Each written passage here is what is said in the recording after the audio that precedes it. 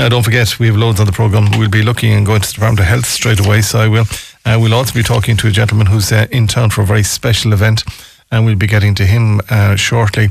And it's all about the futures of cities, and it's a major event taking place today. We'll be talking about that. And also Galway Greats.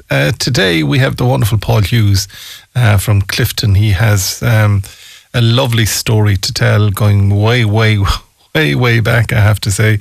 And he joins us just after 11 o'clock, and then we'll have a look at sport as well.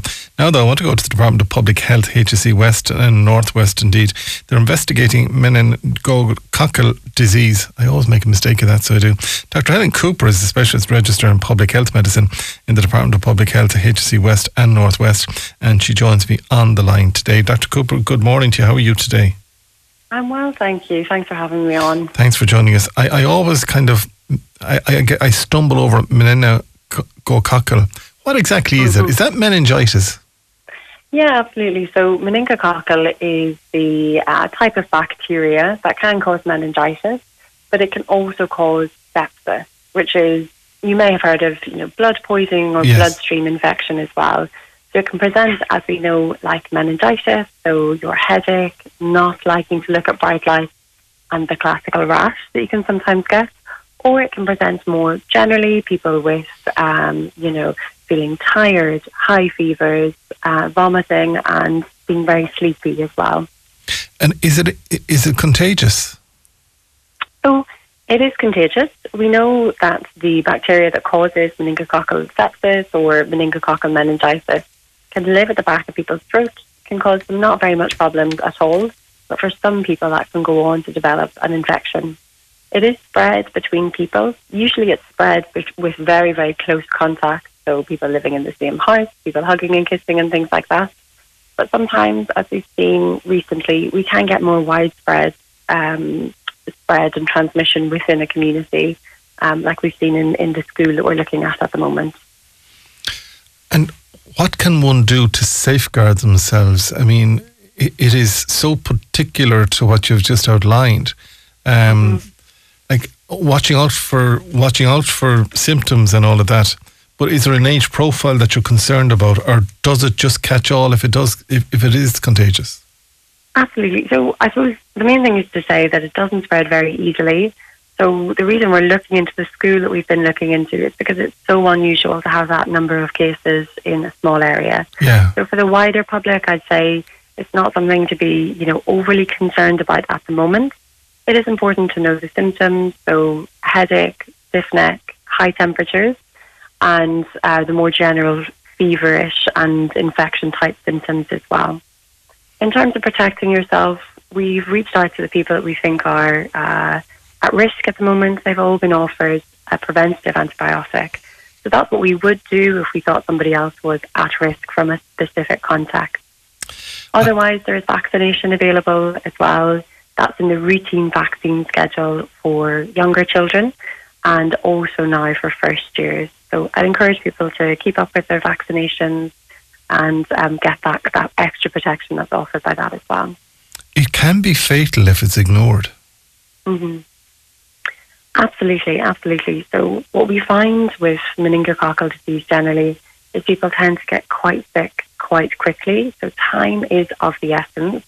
So if you or your child have those symptoms, it's important to bring them in to see their GP, or indeed just take them straight to A&E if they are unwell in that way. It's better to be seen if it is something less serious than to wait and let it develop. So time can be of the essence when we're talking about meningococcal disease as well. And again, time, I suppose when we think of meningitis and meningococcal disease, we think of maybe young people who can't, tell us what's wrong with them and or otherwise. But it's across many age groups as well. But time being the essence, contacting the GP, figuring it from there. Mm-hmm. Yeah, get help, get advice as soon as you have that concern. If you're worried about meningitis, say that to the doctor. They will take your concerns seriously and get you the care that you need as soon as possible. Just, I suppose, talking to parents directly if they have young children, and we know what goes on in schools, I mean, there's all sorts of infections in schools, and I know some people are on midterm and some people are back from midterm and all of that. But again, it's the vigilance of it is what can make this work or not work. Absolutely, yeah. And, parents usually have the best instinct as well. If your child's just not quite themselves, particularly younger babies and children, maybe not, taking their food or their milk as you would expect them to, being a bit more sleepy than usual. So if you're worried, if you think something's not right, follow that instinct and get the care that you need. As I said at the start, we don't think this is spreading throughout the community. We've offered treatment to people we think are at risk. But again, this is something that is always there in the background. We see cases of meningococcal meningitis or sepsis every now and then anyway. So follow your instincts if you do have a child that you're worried about. Yeah, and I suppose we're talking to people today and they're scratching their heads saying, well, how will I know? But I mean, from a baby point of view, if they're refusing feed, if they're being irritable, if they have a high-pitched cry, a stiff body or a floppy or unresponsive body, or a bulging soft spot on the top of their head, that brings back memories.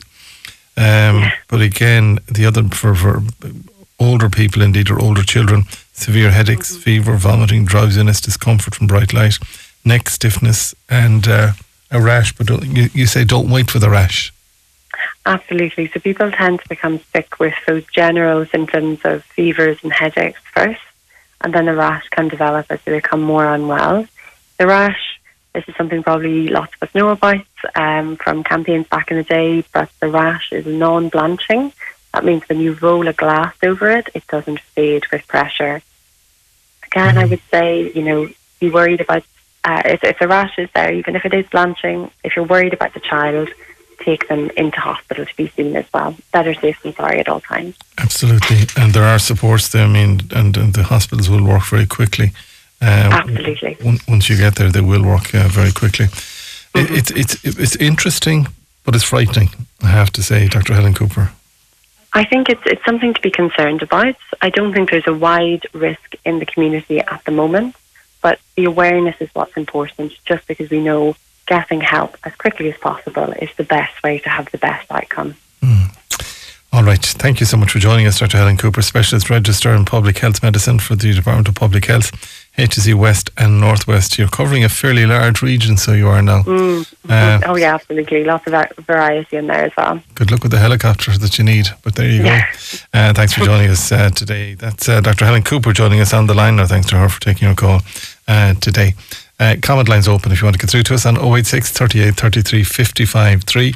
And again, thank you to all involved in the Lean On. Thanks to John Morley for all the work you put into it. A huge amount of work went into the Lean On programme last Friday. A massive amount of work went into it. But it was just wonderful. And the people and the music and Breda and her crew indeed in Gaynors. I sent her a card yesterday just to say thank you. But all of the people that were involved was just great fun, so it was. And I said I would listen or I would watch the field, and I did.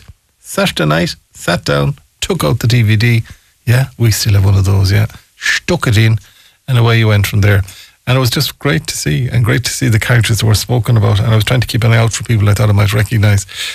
But no, it didn't happen like that. But it was just lovely to see it. It was, do you know what? It was ahead of its time. If you haven't watched it, have a look at it. I mean, the production values were just superb, absolutely superb. And acting was superb. It was brilliant. Anyway, well done to all involved. And I would suggest, if you haven't seen the field recently, look it up, find it.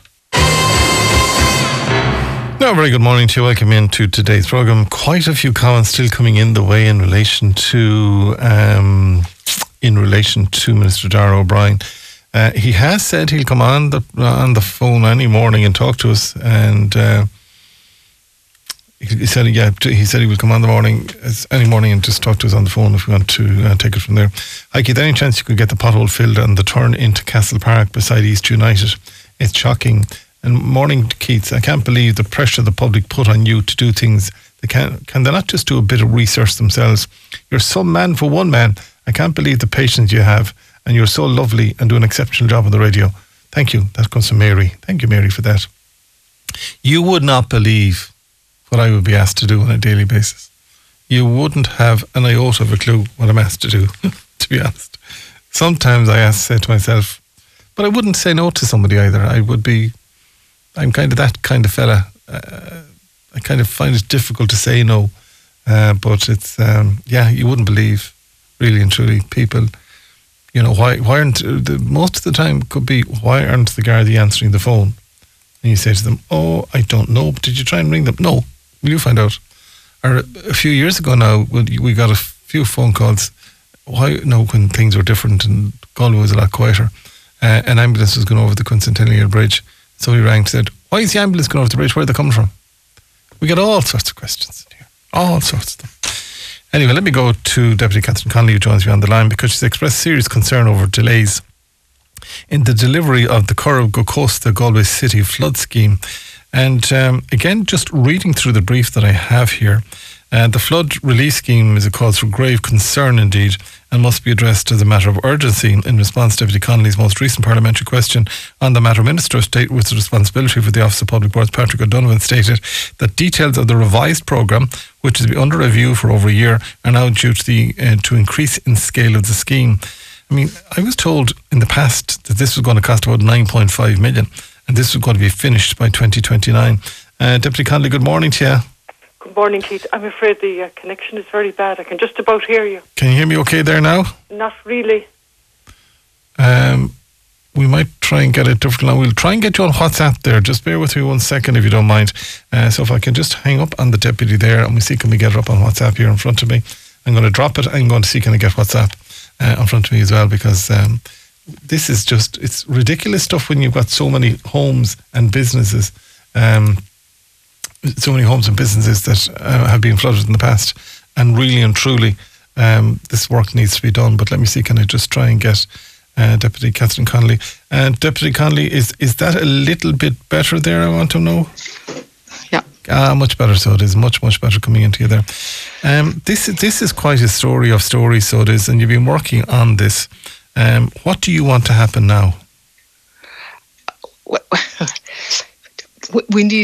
We need action taken in relation to climate change and the floods that we have been experiencing and will continue to experience. And I'm gone from the council since 2016. And up to that point, the Office of Public Works, in working in close cooperation with the City Council, were mapping the flood risk areas. And that was known as CFRAM. So that was, all of the effort went into mapping the areas and telling us what the dangers were.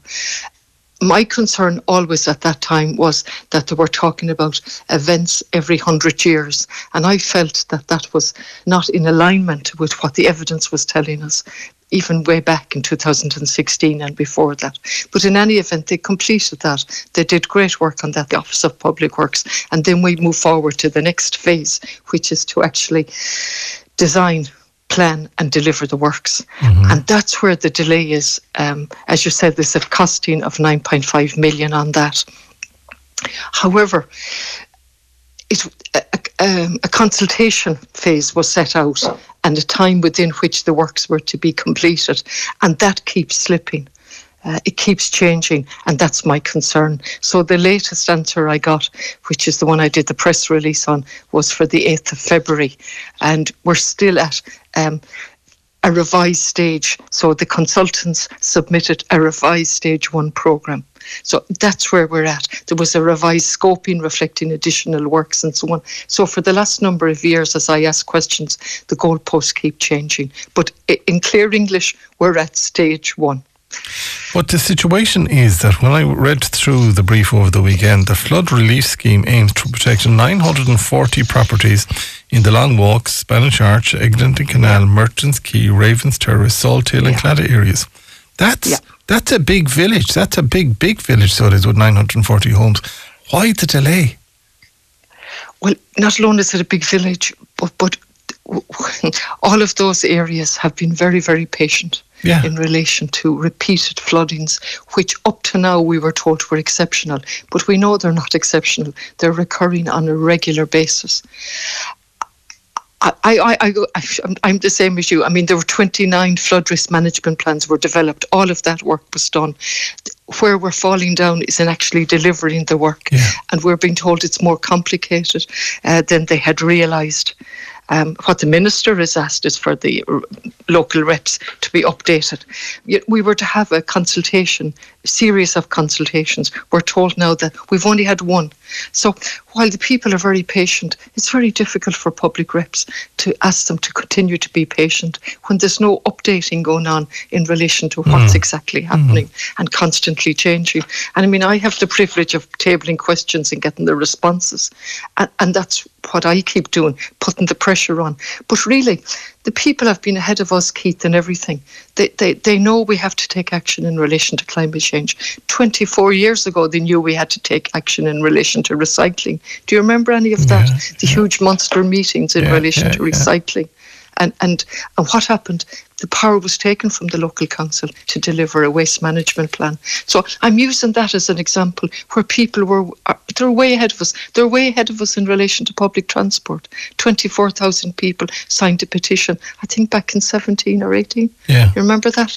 And they were begging us to do a feasibility study. And equally with the floods, with taking measures, they're ahead of us. They want this action to be taken. They just want to be kept informed and have their say in relation to it, because it will have huge implications for the Clad area and the Long Walk in terms of where is the water going to go when they put up the flood defences. What will be the effect of the huge plans that have been put in for the docks that are with Bord Pleanála for donkey's years and have gone nowhere?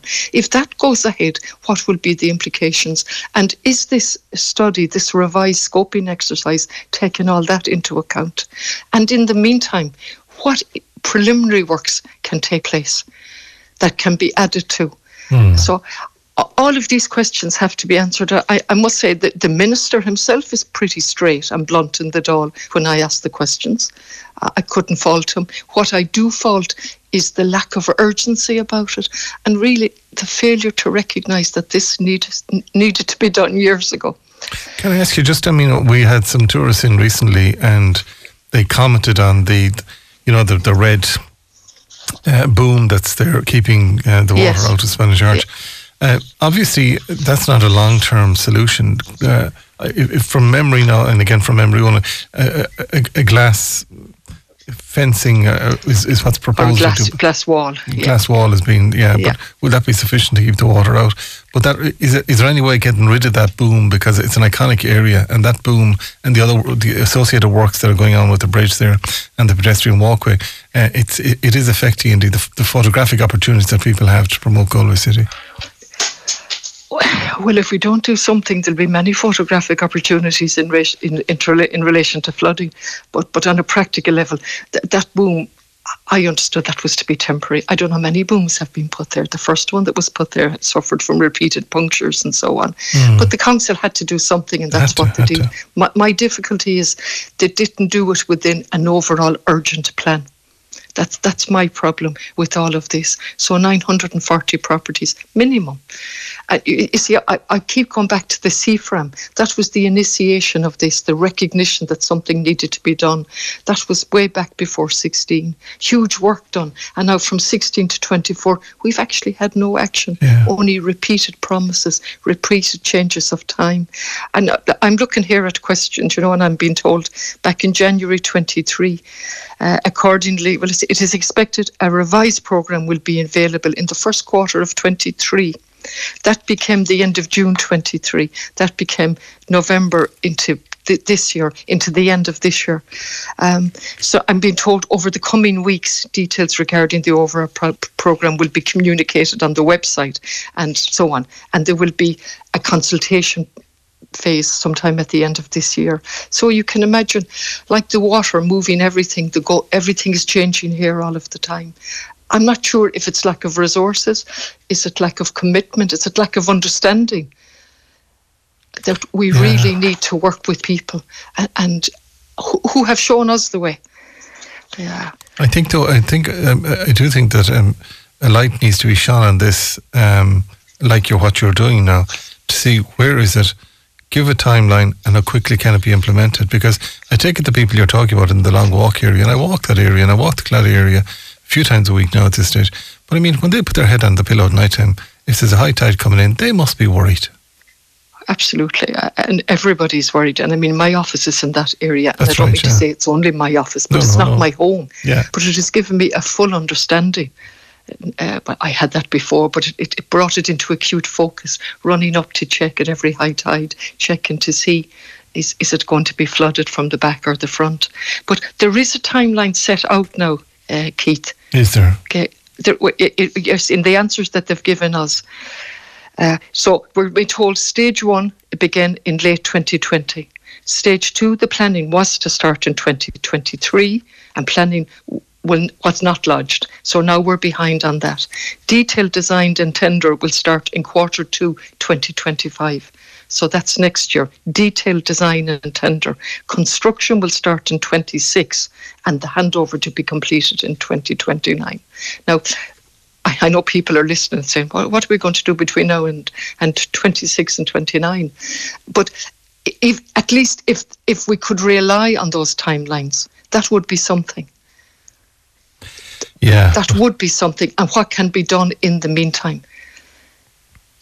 But again, it's to hold people accountable to those timelines.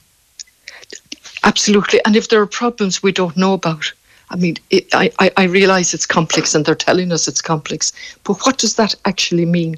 Does that mean more resources? What does it actually mean? Does it mean that the docks development has to be taken into account or not? Yeah. I don't know what that complexity means, but I do know the people can't go on as they are in winter and summer because there's no predictability now as to when the storms come. And we're very lucky when the various variables don't come together, the wind, the tide, and so on. So all I can say is I keep working on it. I keep tabling the questions and thank you for covering it today. No bother.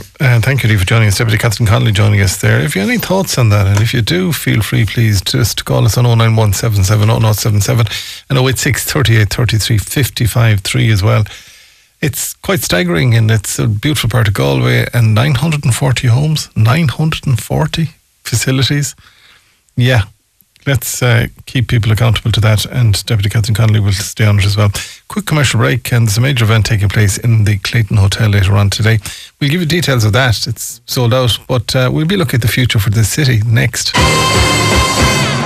Now, a very good morning to you. We referred to when we had Minister Darragh O'Brien in studio with us this morning. We referred to a lunch indeed taking place in the Clayton Hotel, organised by Galway Chamber, and it's the Galway Chamber Business Lunch, and it's been sponsored by Edward Capital and Bonham Key as well today, and the Minister will be in attendance at that.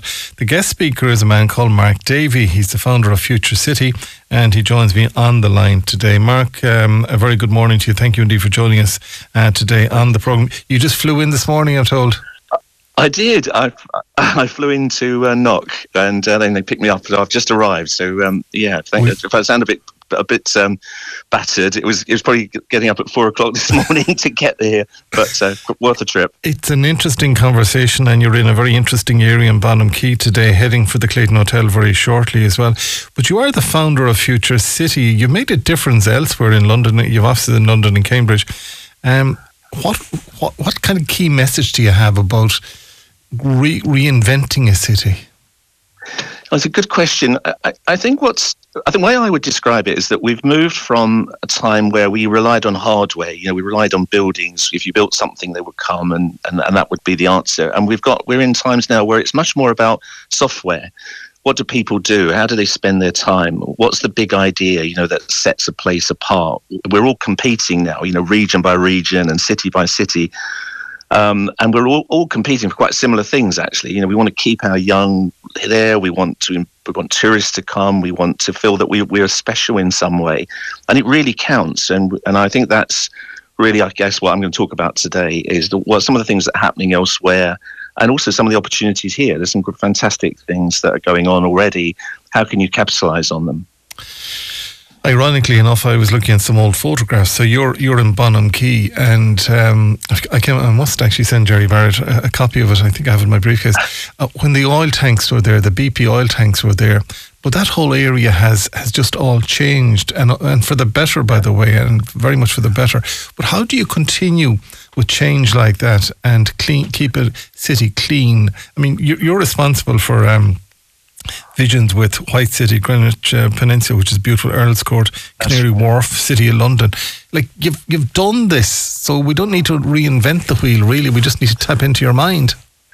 I think it's. I think what's brilliant about Galway is it's already got this whole series. I mean, I got some of my researchers, for instance, to look at. I said, I've got people from all over the world who work with me, and I said, just go and tell me what you find if you go and Google or dig into what Galway is, and you suddenly come up with, the UNESCO City of Film. It was the European Capital of Culture. It's called Ireland's Cultural Heart, City of Tribes. You've got all these amazing references, festivals and. Tech City and City of Sport, bilingual capital, all these things are, I suppose, what we would do if we were working and say, well, what's the evidence of that in the street? Where can you see this? You have the film festival, but what else is going on that's linked to film? Are you the film capital of the world? How could you make more of it? And what we've done in those places you mentioned in London and in Australia and elsewhere is persuade, I suppose, developers and the city to work together to create a vision that's more than just the festival. It was saying, well, let's put creative industries in here. Let's attract filmmakers to come. So you're kind of dialing up the vision and the narrative. That's the big thing. And it's so important now. I mean, I can't think of any cities that aren't focused on their cultural identity to create this place where people want to live, work and play. But as you were talking there, I wrote down the word focus, and then you come out with it. And that's really what needs to be done here, is focus on what we want or what should be done to keep it as good as it is. Yes, because, and it looks to me like, obviously I've just been walking around the Bonham Quay scheme, which is going to we've already got offices that are fully let out with new businesses coming in.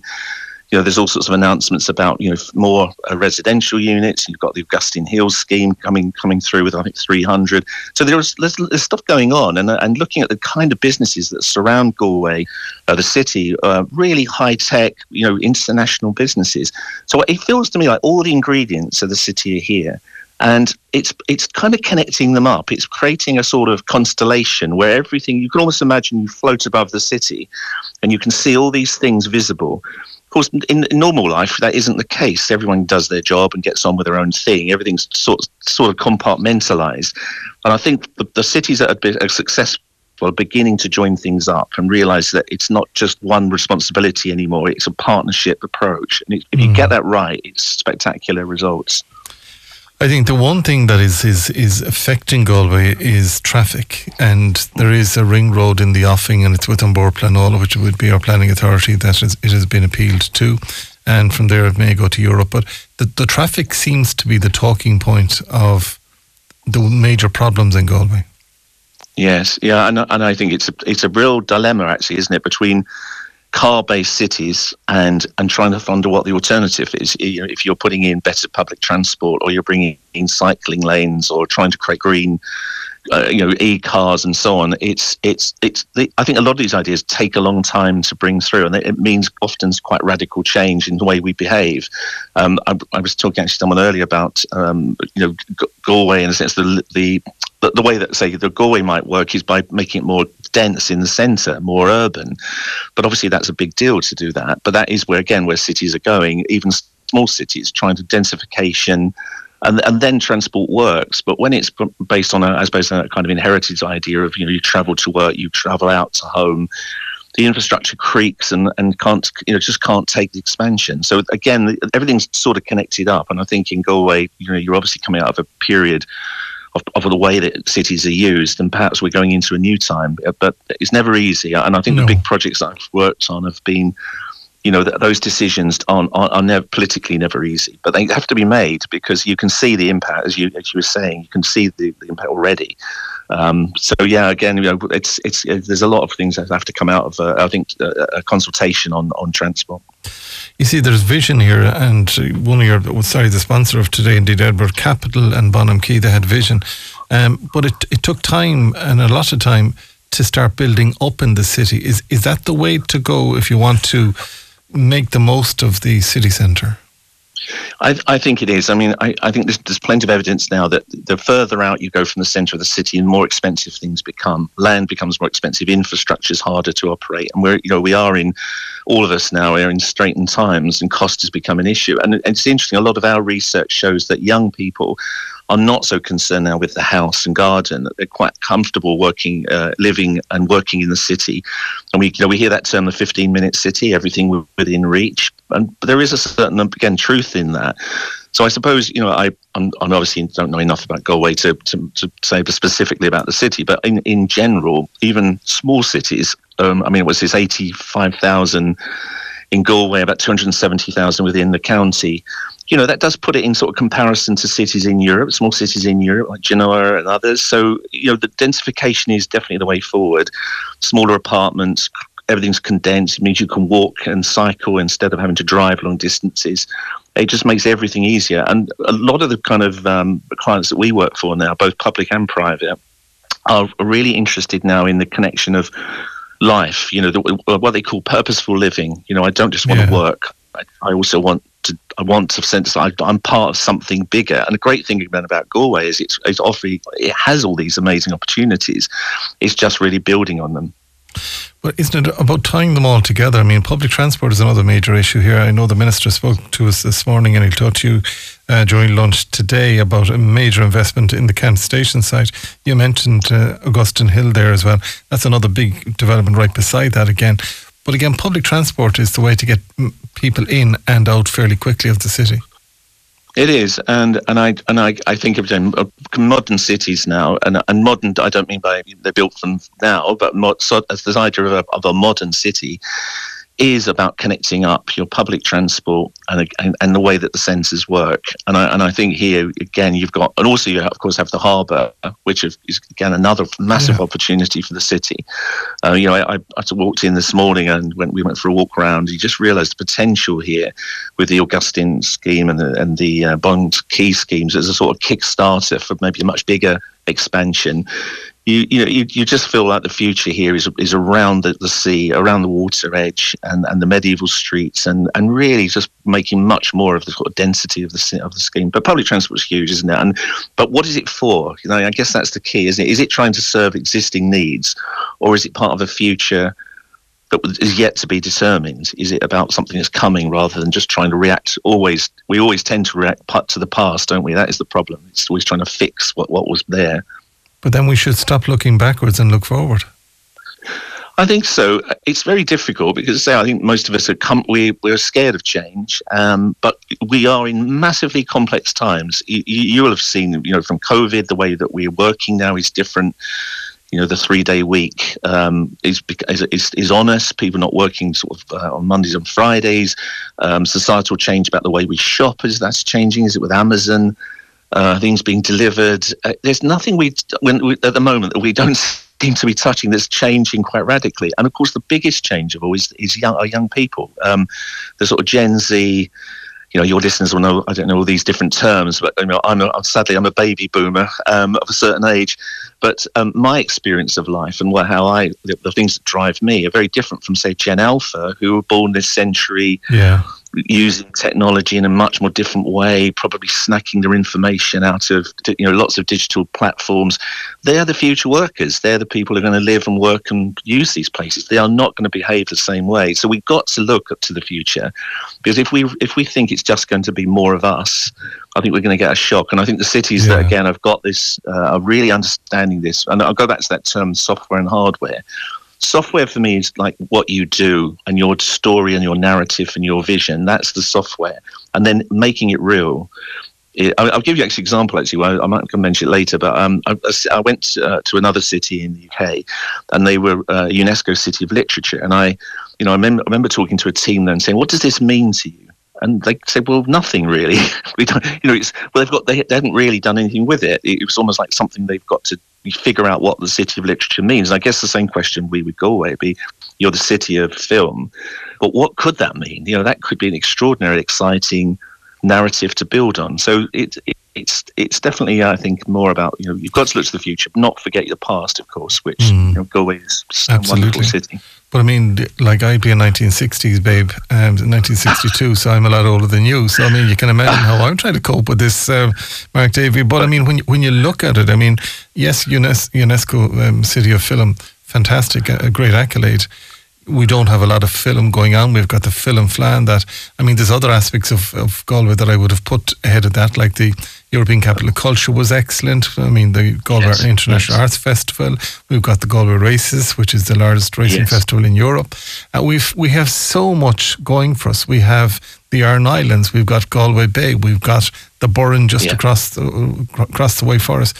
But I think, and I've said this publicly for a long time, somebody needs to take ownership of all of this. If you take the Bonham Quay situation, somebody took ownership of it, and now we've got Bonham Quay. Somebody needs to take ownership of, be it Galway Chamber or somebody, take ownership of this and Galway City Council, make this work. I think so, and be optimistic. You know, we're in quite difficult times, and there is a sort of pessimism around, and the danger of that is it drags everything down to everything before was better than what we have now. But actually, I absolutely agree with you. You know, when we were looking at Galway, it's incredible, the city, and the things that have happened here, probably some by accident, some by design. You're absolutely right. The way to do this is to have a sort of cultural map of the city, link the private sector and the public sector together, find some common areas of interest, because you can't do everything. You know, the city is a small city. It can't be all these things all the time, but it could decide that, you know, there are three core areas, three strengths that are really believed by all the different stakeholders in the city, and they all do it together. And that's what we've managed to do on these big schemes. You mentioned Wembley. We worked on that right from the beginning, and Wembley, and you know, your listeners know the stadium there and that long walk up to the stadium. Well, all around it is a brand new development with 10,000 build to rent units. A whole new young city is going there. But of course, it's in suburban London, so there's not much there for those people. So in that case, they've had to bring everything in. Studios and orchestras come in. Art trails, markets have all had to be encouraged to come into this new place. And this has been a partnership between the developer, the city, the local borough, or the county. All of these have worked together, and the impact is incredible. With recently Punch Drunk, an amazing global theatre group, have moved there. So it can happen. It just, what you need is a script. You know, to use a film reference. What's the script? Do you all believe it? And can we look for opportunities across the board and start to bank all the different changes? Don't do everything in isolation. And I think that's the problem with not a problem, it's a nice problem, that the Galway list that you mentioned, you know, is that there are all these incredible things happening, but possibly you might argue in isolation. And what would happen if we could put that all into one place? I mean, absolutely amazing opportunity. And so much more. Before I let you go, because I know you're heading to the Clayton quite shortly, but when you look at the likes of Canary Wharf, and you said City of London, and the Mayor of the City of London was in Ireland recently indeed, and spoke very favourably about the relationship with Ireland and that. But again, they're small, concentrated areas that have got it right. Yes, but that, interesting enough, I think that's the reference. It's not, you know, I'm certainly not going to talk about London with, 9 million people in it. No. You've got to be realistic. But if you actually take just the Wembley scheme on its own, or you take even Canary Wharf, which is completely having to reinvent itself now. You know, in fact, the best example, of course, is the City of London, the old financial city. That's currently going through major changes, partly arguably because of Brexit, partly because of, again, the changes we talked about earlier. But they're looking now to be a destination city, that's the term, and they're using arts, culture and creativity and encouraging the developers and the public sector groups to work together to make a place that people want to live, work and play. Now, that was an old financial quarter for 200 years or more. So you can see even there the kind of revolution of culture and creativity and placemaking and all these terms is coming through even to that part of the world. So, but when I think of what Galway has and its relationship to other cities in the country, and it's got, was it 1 million tourists a year coming in? The American market's kicking off again, and I mean, what a great opportunity it has to, you know, perhaps show other cities how to move forward. And we have such history here. So we have St. Nicholas Collegiate Church, Galway Cathedral, University of Galway, the Atlantic Technological University. I mean, I could keep going on, but you wouldn't even make the dinner if I did keep going on. And Jerry Barrett would be wanting his phone back because he needs his phone to make another few bob to pay for something else. But I mean, the situation is, it's an interesting conversation that we're having, but enjoy. Are you flying back today then, or are you staying tonight? Well, with all these things to do, I might stay actually, and maybe I'll just come here because it's such an exciting place. But we'll see what happens. I think I'm supposed to go back tonight, but I've been here a couple of times now, and I love the city, and I feel very optimistic about the future of the city. I mean, the core problems that everyone's having to do with housing and transport and so on is an issue for everyone, and that's another conversation. But if you look at the things we discussed and the list of things you put really eloquently, I think there's real positive change coming. We have a fabulous city, we really have, and a county, by the way, and the most beautiful county. What you need to know to do is stay for a week, and then we'll bring you on a tour, and we'll bring you out to Connemara and into Clifton and over to Clonborough. We'll bring you everywhere to the Geo Park. Listen, thank you so much for joining us, and sorry for taking up so much of your time. Mark Davey, the founder of Future City, is a guest speaker at the Business Lunch with Galway Chamber today. Thanks to Jerry Barrett and the team in Edward Capital, by the way, for allowing him to use Jerry's phone today, and all the team in Bonham Key as well. Now, yet to come on the programme, we have loads yet to come, but today Galway Greats is what we're going to just after the 11 o'clock news. So I'm going to go to the 11 o'clock news, death notices as well, then I'll give you the sport, then the weather, then Job Spot, and then we go to Galway Greats. And today I'm delighted and privileged to have spent some time in the company indeed of Paul Hughes and in the Abbey Castle on Friday afternoon last. There was a big Youghtrard wedding coming in, by the way, and he was dressed dapperly, waiting for them to arrive, even though he is semi-retired, but we'll clarify that too with him during the piece. But again, it's a lovely story, and everybody thinks, including Keith Finnegan, as in everybody thinks that I knew Paul Hughes, but I didn't. Until I sat with him and we had a bit of lunch together, beautiful location, by the way, looking out over the grounds upstairs there in Abbey Castle. So stick with us. It's a special one, more than Sister Agnes last week, a special one, and next week is going to be special. They're all special, to be quite honest. But again, Galway Greats coming up the way, that's going to be Paul Hughes just after the 11 o'clock news, and you can get details on that by just staying tuned here. So you can also text us during that broadcast to 086 38 33 55 3 if you want to get in contact with us, and you can also call us on 091 770077. Just a couple of quick comments. Keith, you understand none of this will happen whilst Eamon Ryan is in government. It's not fair now, is it, on Minister Ryan? Keith, Galway's only a tourist town where have all the good shops gone, this caller said. And you go on to tell me from there, all the good shops are still there. Anthony Ryan's is there and many others are still there. All local shops. Again, giving local employment and putting money back into the economy. We're heading towards news now.